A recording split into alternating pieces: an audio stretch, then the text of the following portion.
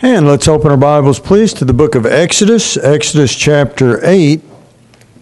We are still studying about the doctrine of respite, that is R-E-S-P-I-T-E. This word is only found 2 times in the Word of God. And I think that's interesting because the Bible says that everything will be established at the mouth of 2 witnesses. So this is a very, very important doctrine. Do not think it is not important just because it's not mentioned very much. So let's look at Exodus 8 and look at verse 12. Exodus 8, verse 12. And Moses and Aaron went out from Pharaoh, and Moses cried unto the Lord because of the frogs which he had brought against Pharaoh.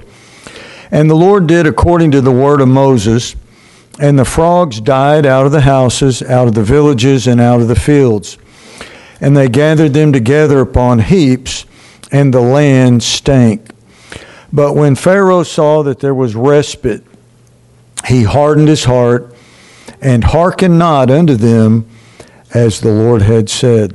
So it says, verse 15, but when Pharaoh saw that there was respite, he hardened his heart and hearkened not unto them as the Lord had said.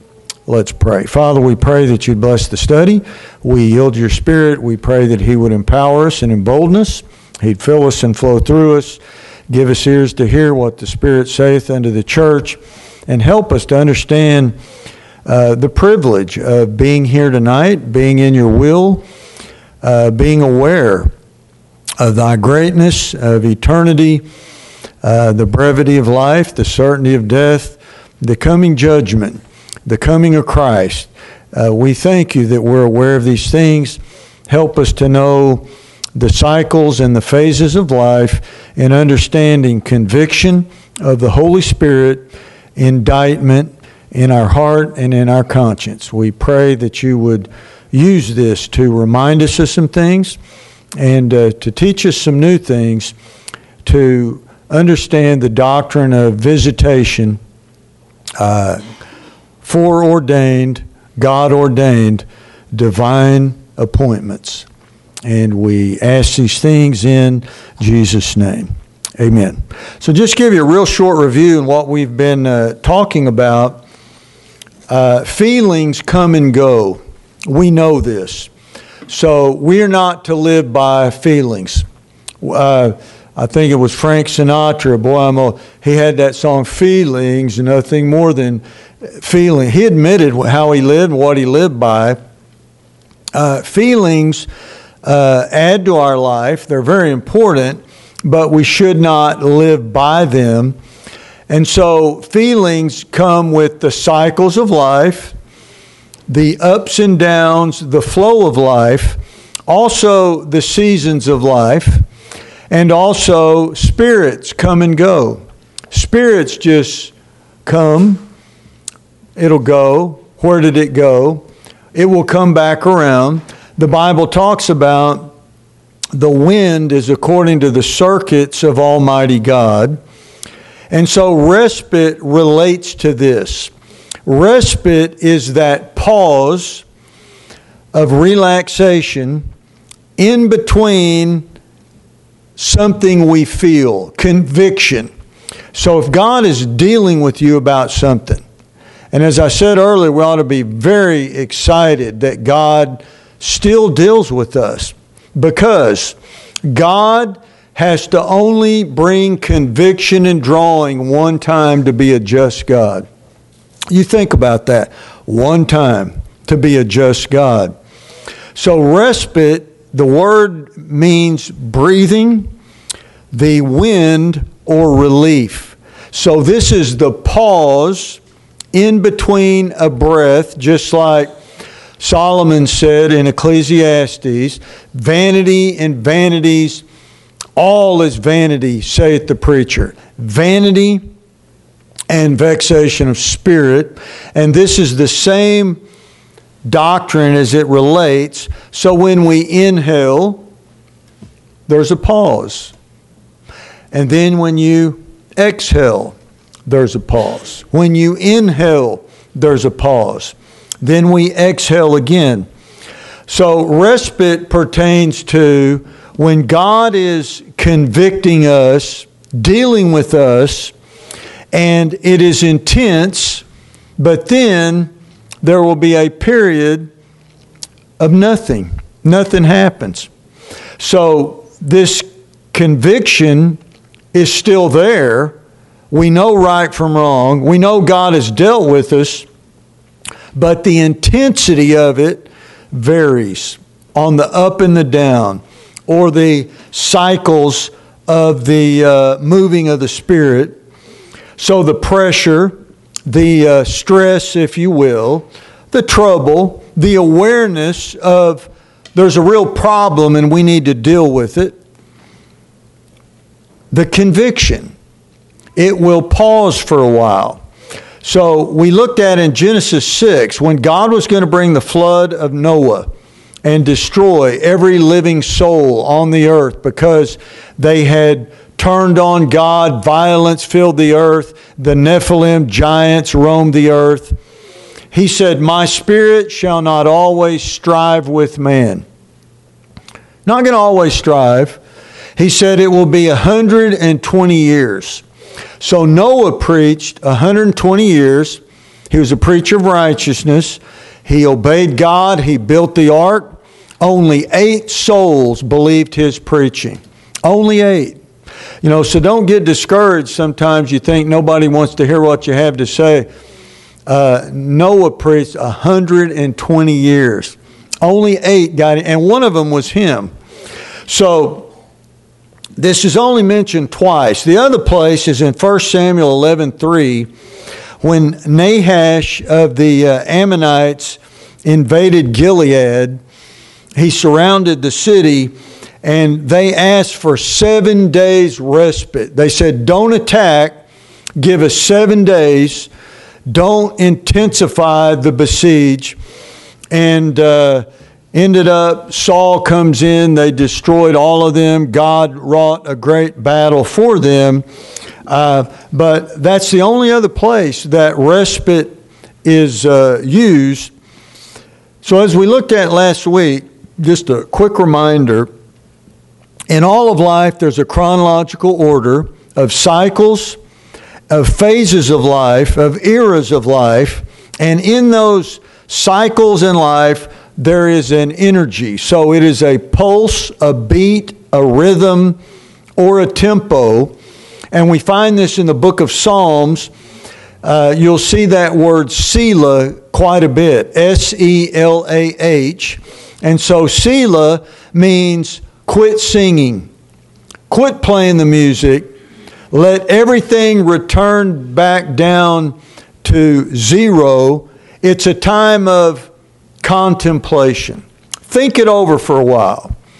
I always, well, not always, but I try to live by the principle, if you have to have the answer right this second, it's probably no.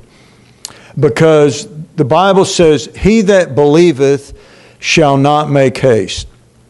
I need to think this over for a while. I need to pray about this for a while. I will not be forced into a situation where I have to decide very, very quickly. So in the Selah, we think about it a while. I take some time. I pause. And a lot of people, they're so busy, they can't sit still and know that He is God. And I'll guarantee you, the people who had a roof leak the last time it leaked, and then it hadn't rained for a while, it's not as bad of a problem as it was until it rains again. And then I should have done something about that. And then, but sometimes we forget. So human nature is sinful nature, and when God is dealing with us, this is the time to deal with God. Because when it's intense, there's an indictment, there's a real moving of the Spirit. God wants us to yield to Him, to humble ourselves before Him. I use this illustration. It's a great one. Texas is very good with our road system. If you've ever traveled to other states, you'll begin to realize how great Texas is, and I'm not bragging just because I was born here. But, you know, we went to New Mexico a few weeks ago, however long that was. As soon as you cross the state line, the roads change. I mean, potholes, everything's changed. Speed limits down to 55 because they don't want some inebriated Native American getting in a head-on collision. But they don't have good shoulders. Everything is different, but they also have meridians that block the boulevards. It's not easy to get from one side of the street to the other, and it's probably like this in other states too, and in some cities it is here in Texas. But if you're going down the highway and you miss your exit, and sometimes we take it for granted. You know, I need to start getting in. If you're in the far left lane, I need to start moving over.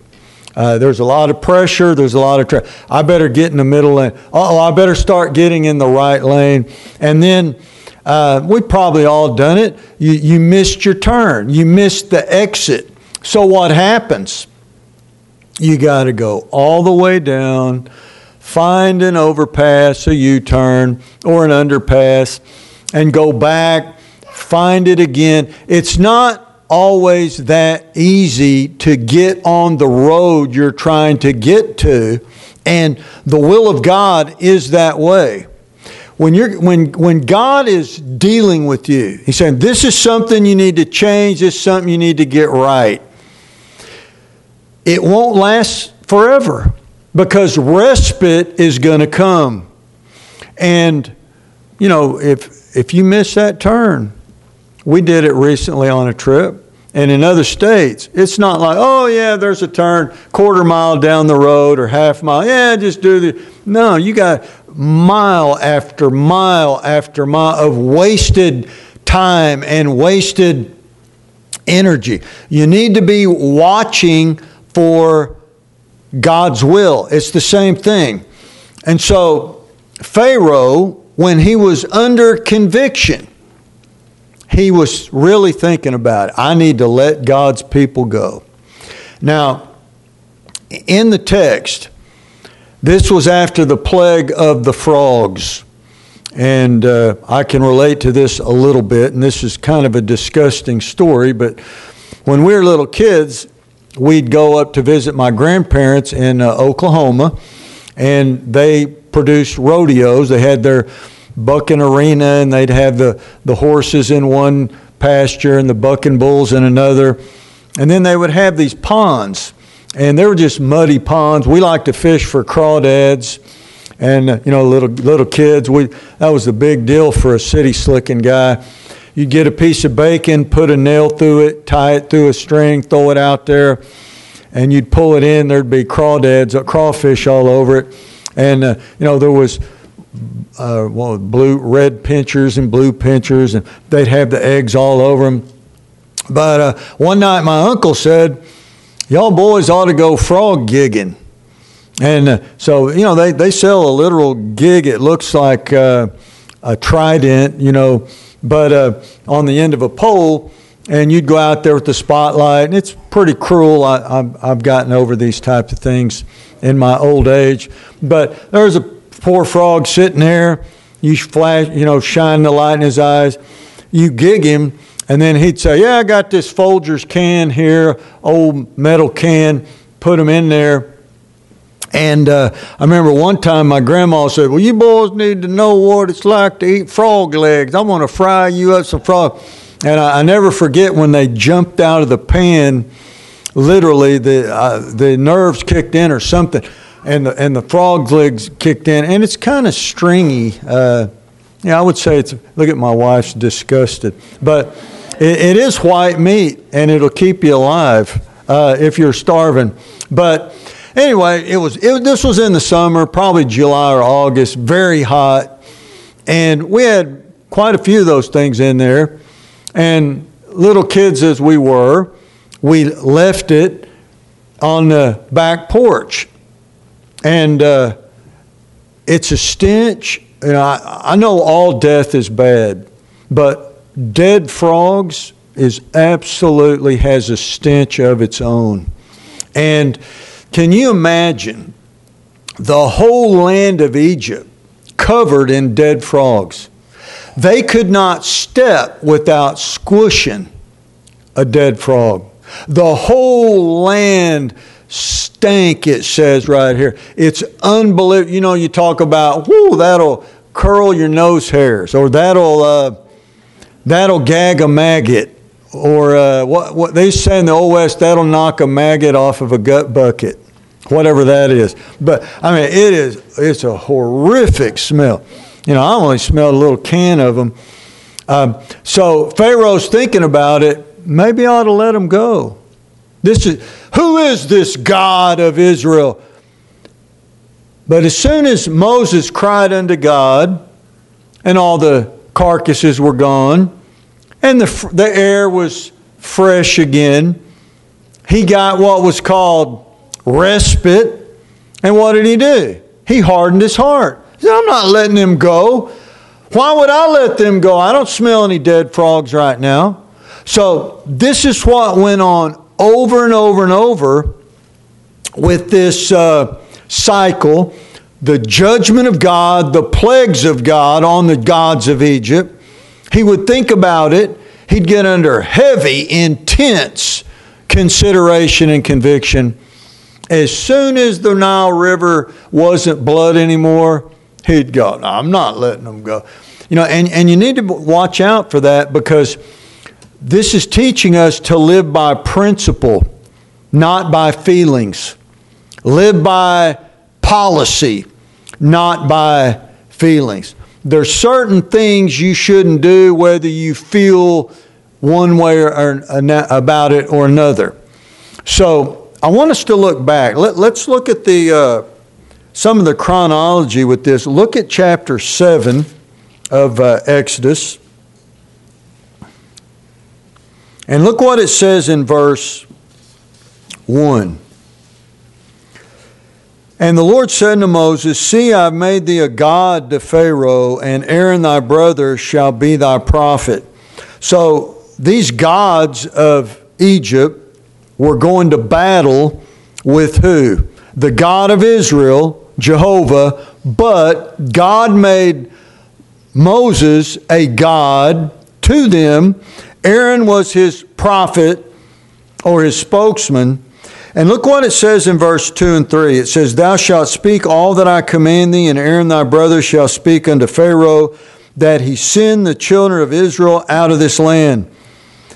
And I will harden Pharaoh's heart, and multiply my signs and my wonders in the land of Egypt. But Pharaoh shall not hearken unto you, that I may lay my hand upon Egypt, and bring forth mine armies, and my people, the children of Israel, out of the land of Egypt by great judgments. So, why did Pharaoh harden his heart? Because when the respite came, he said, I'm not doing it. Who is this God of Israel that I should obey him? But then when the conviction and the problem was there, you know, how many people have had physical problems, and let's say a pain, and it really hurts, and you'll go, boy, I ought to do something about that. Man, this might be something serious. And then the pain will go away for a while, and you'll go, what's a jalapeno? Yeah, what's I don't know, pizza and a Coke and ranch dressing. Yeah. And a jalapeno, and those pepper flakes. You know, what and then you go, oh yeah, I thought something was hurting inside of there. But what'll happen? Well, it went away. It must not be that big a deal. So it could just be indigestion, or like they used to say in the old days, it didn't set right with me. I don't know, whatever that is doesn't set right with me. So I want us to look now, if you would, to go back to chapter 5. And this is the verse that I've been, let's look at this, chapter 5. Look at verse 1. It says, "And afterward Moses and Aaron went in and told Pharaoh, Thus saith the Lord God of Israel, Let my people go, that they may hold a feast unto me in the wilderness. And Pharaoh said, Who is the Lord, that I should obey his voice to let Israel go? I know not the Lord, neither will I let Israel go." So I want us to turn now back to chapter 7, and before we go to the New Testament, and look at chapter 7, and look what it says in verse 14. "And the Lord said unto Moses, Pharaoh's heart is hardened. He refuseth to let the people go." So look then at chapter 8, verse 15. "But when Pharaoh saw that there was respite, he hardened his heart and hearkened not unto them, as the Lord had said." So then look at verse 23. Or look at verse 22. It says, "And I will sever in that day the land of Goshen, in which my people dwell, that no swarms of flies shall be there, to the end thou mayest know that I am the Lord in the midst of the earth, and I will put a division between my people and thy people. Tomorrow shall this sign be." So in all these plagues, think about it. Now Israel lived in Goshen. The frogs didn't go to Goshen. The flies were not in Goshen. The boils did not affect the livestock and the people in Goshen. God put a division. And we really need to claim this, Psalm 91, with all of these plagues and pestilences that come along. But God is saying that they're His people. Let them go. I have showed you my mighty power. And Pharaoh knew it. He saw it. His magicians tried to copy it when Moses threw down the rod and it turned to a serpent. The magicians, the witches came in. They made their rods turn into serpents. Moses' serpent ate and swallowed the serpents of the Egyptian magicians. And all along, Pharaoh was beginning to get under heavier and heavier conviction. He was considering it more and more and more. But then what would happen? When the plague would go away, he'd go, I don't know this God. I'm not letting them go. So let's go through the chronological order. This is very simple, but all of us have experienced this. There's no temptation taken you but such as is common to man. We have all gone through this. And I want to say this is very important. Respite is the test of God in our life of will we do business with God when the feeling leaves, when the intensity is gone, when there's a pause, a relaxation. Will we do what we're supposed to do even when the conviction has left? So, I've told you this story, I think I have quite a few times, but right before I got saved, this was in 1982, late at night, we would stay up 2, 3 in the morning with my buddies, they weren't really my friends, reading the book of Revelation. And we'd read, what is this? What is this red dragon? What is going on? Hailstones that weigh 100 pounds. What is going on with all of these trumpet judgments and the vial judgments and all these things that the trumpet judgment, all these things that were going on, the seals, opening of the seals. And that went on for a long time. And we were under conviction. And we would talk to each other and we'd say, we better get right. We don't have much time. We are in deep sin. We need to repent and turn to God. You know, God only had to do that one time.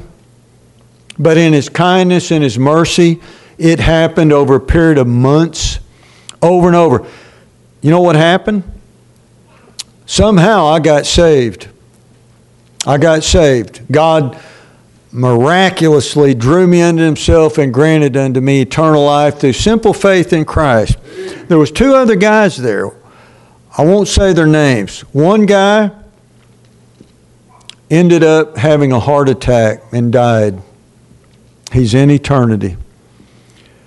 The other guy had a stroke. He was impaired on one side of his body.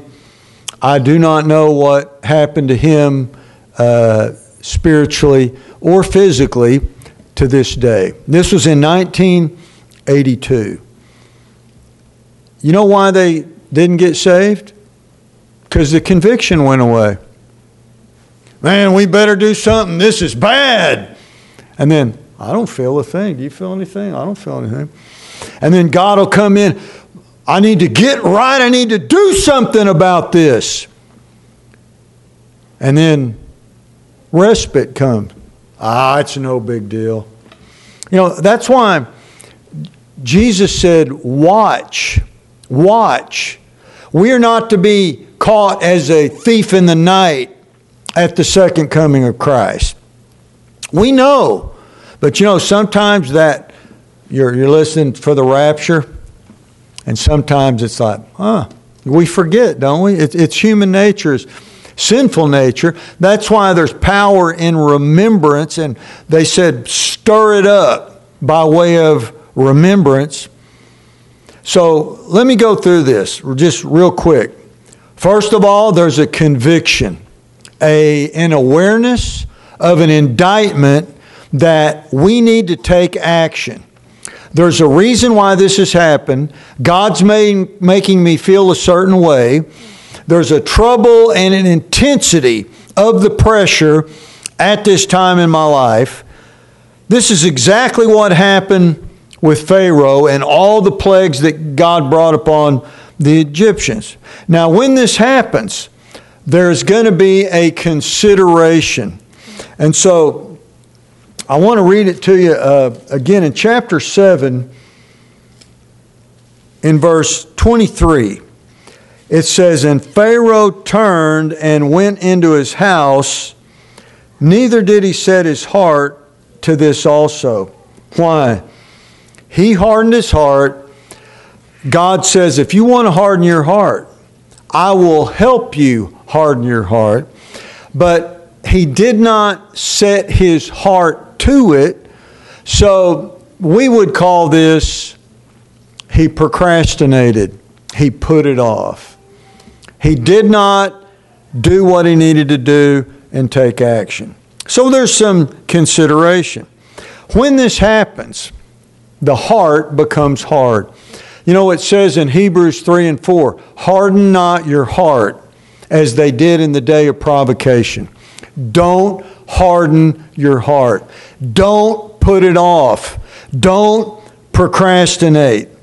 Because when we harden our heart, God hardens our heart. And then when we harden it more, God hardens it even more. But He keeps moving. You know, you think about the lice, the flies, the frogs, the river turned to blood, all these things that were happening, all the miracles. And every time his heart was harder and harder and harder. And it talks about becoming hard like a stone, adamant against God, having a seared conscience. And so the boils came. He hardened it some more in chapter 9, verse 7. The hail came. He hardened it even more in chapter 9, verse 35. Then look at chapter 10, if you will, of Exodus. And so we see this repeated cycle. Verse 1, Exodus 10:1, and the Lord said unto Moses, go in unto Pharaoh, for I have hardened his heart and the heart of his servants, that I might show these my signs before him. So, after this, it took the establishment of the Passover, the death of all the firstborn who did not observe the Passover and put the blood of the lamb on the lintels of the doorpost. And when the death angel passed over that land, and we sing the song, we shouldn't sing these songs lightly. When I see the blood, I will pass over you. When I see the blood, I will pass over you. Well, God didn't see the blood in Pharaoh's home. God didn't see the blood in all the homes of all the Egyptians. And finally he said, go. Go. He was so sorrowful for the loss of his son. Now we know the story. Israel goes out, spoils Egypt with a mixed multitude. They get to the Red Sea and God parts the Red Sea. Israel goes across on dry ground, and Pharaoh repeated the same old guilty way of living. You know what he did?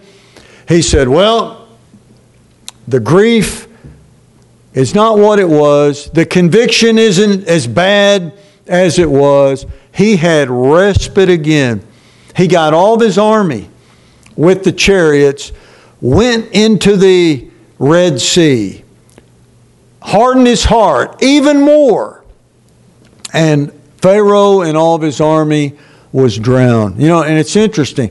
Some of them it says they sank like lead to the bottom, and the other ones it says that they washed up on the shore.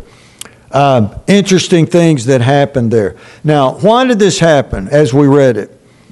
He did not set his heart to it. So we will either set our heart or God will harden our heart. The choice is ours. I'm through, but think about this. Use the illustration again. When you're going down the road and that computer's talking to you, take exit so-and-so. And half a mile, take exit so-and-so. And you're not paying attention, and you didn't get in the lane. You didn't get off the exit lane onto the access road. And then you're thinking, well, this is not that big a deal. I can just go down, do a U-turn, or maybe I can take a turn and take some back road and get to where I was. How many times? It's not as convenient as that. There could be construction. There could be a traffic jam. There could be a wreck up ahead. Many things could happen that would delay getting to where you wanted to go. And how many people put it off and put it off and put it off and put it off and die and go to hell? They had every chance to receive Christ as their Savior. They had every chance of God drawing them unto Himself. But when the respite came, they said, it's not as bad as I thought. It's not that serious of a situation. We can postpone this to a latter date. And how many people, it's very sad you think about it, are in hell right now because they thought God's Spirit would strive always. And so if God quits dealing with us, it's over. Why? No man seeketh after God. No man. Jesus said, no man can come unto me unless the Father draw him. God, in order to be just, must only draw us one time. Isn't that amazing? Some of us have had decades of drawing. Decades. months, weeks, years. Pharaoh hardened his heart. God hardened his heart because he did not set his heart to it. All right, let's stand. Please pray about our Good News Ministry. This is Friday night. If you'd like to come, it's more than a substance abuse. It's a fellowship. It's also a discipleship program. You ought to try it. A lot of people go that are not addicted, though we're all addicted to something. But you ought to try it. There's a meal. It's at Friday nights from 6 to 7:30. Please pray for our assisted living ministry. It's Saturdays at early in the morning, 10 o'clock, 10:30. And then please remember our door-to-door soul winning and the services on Sunday. Get some tracts.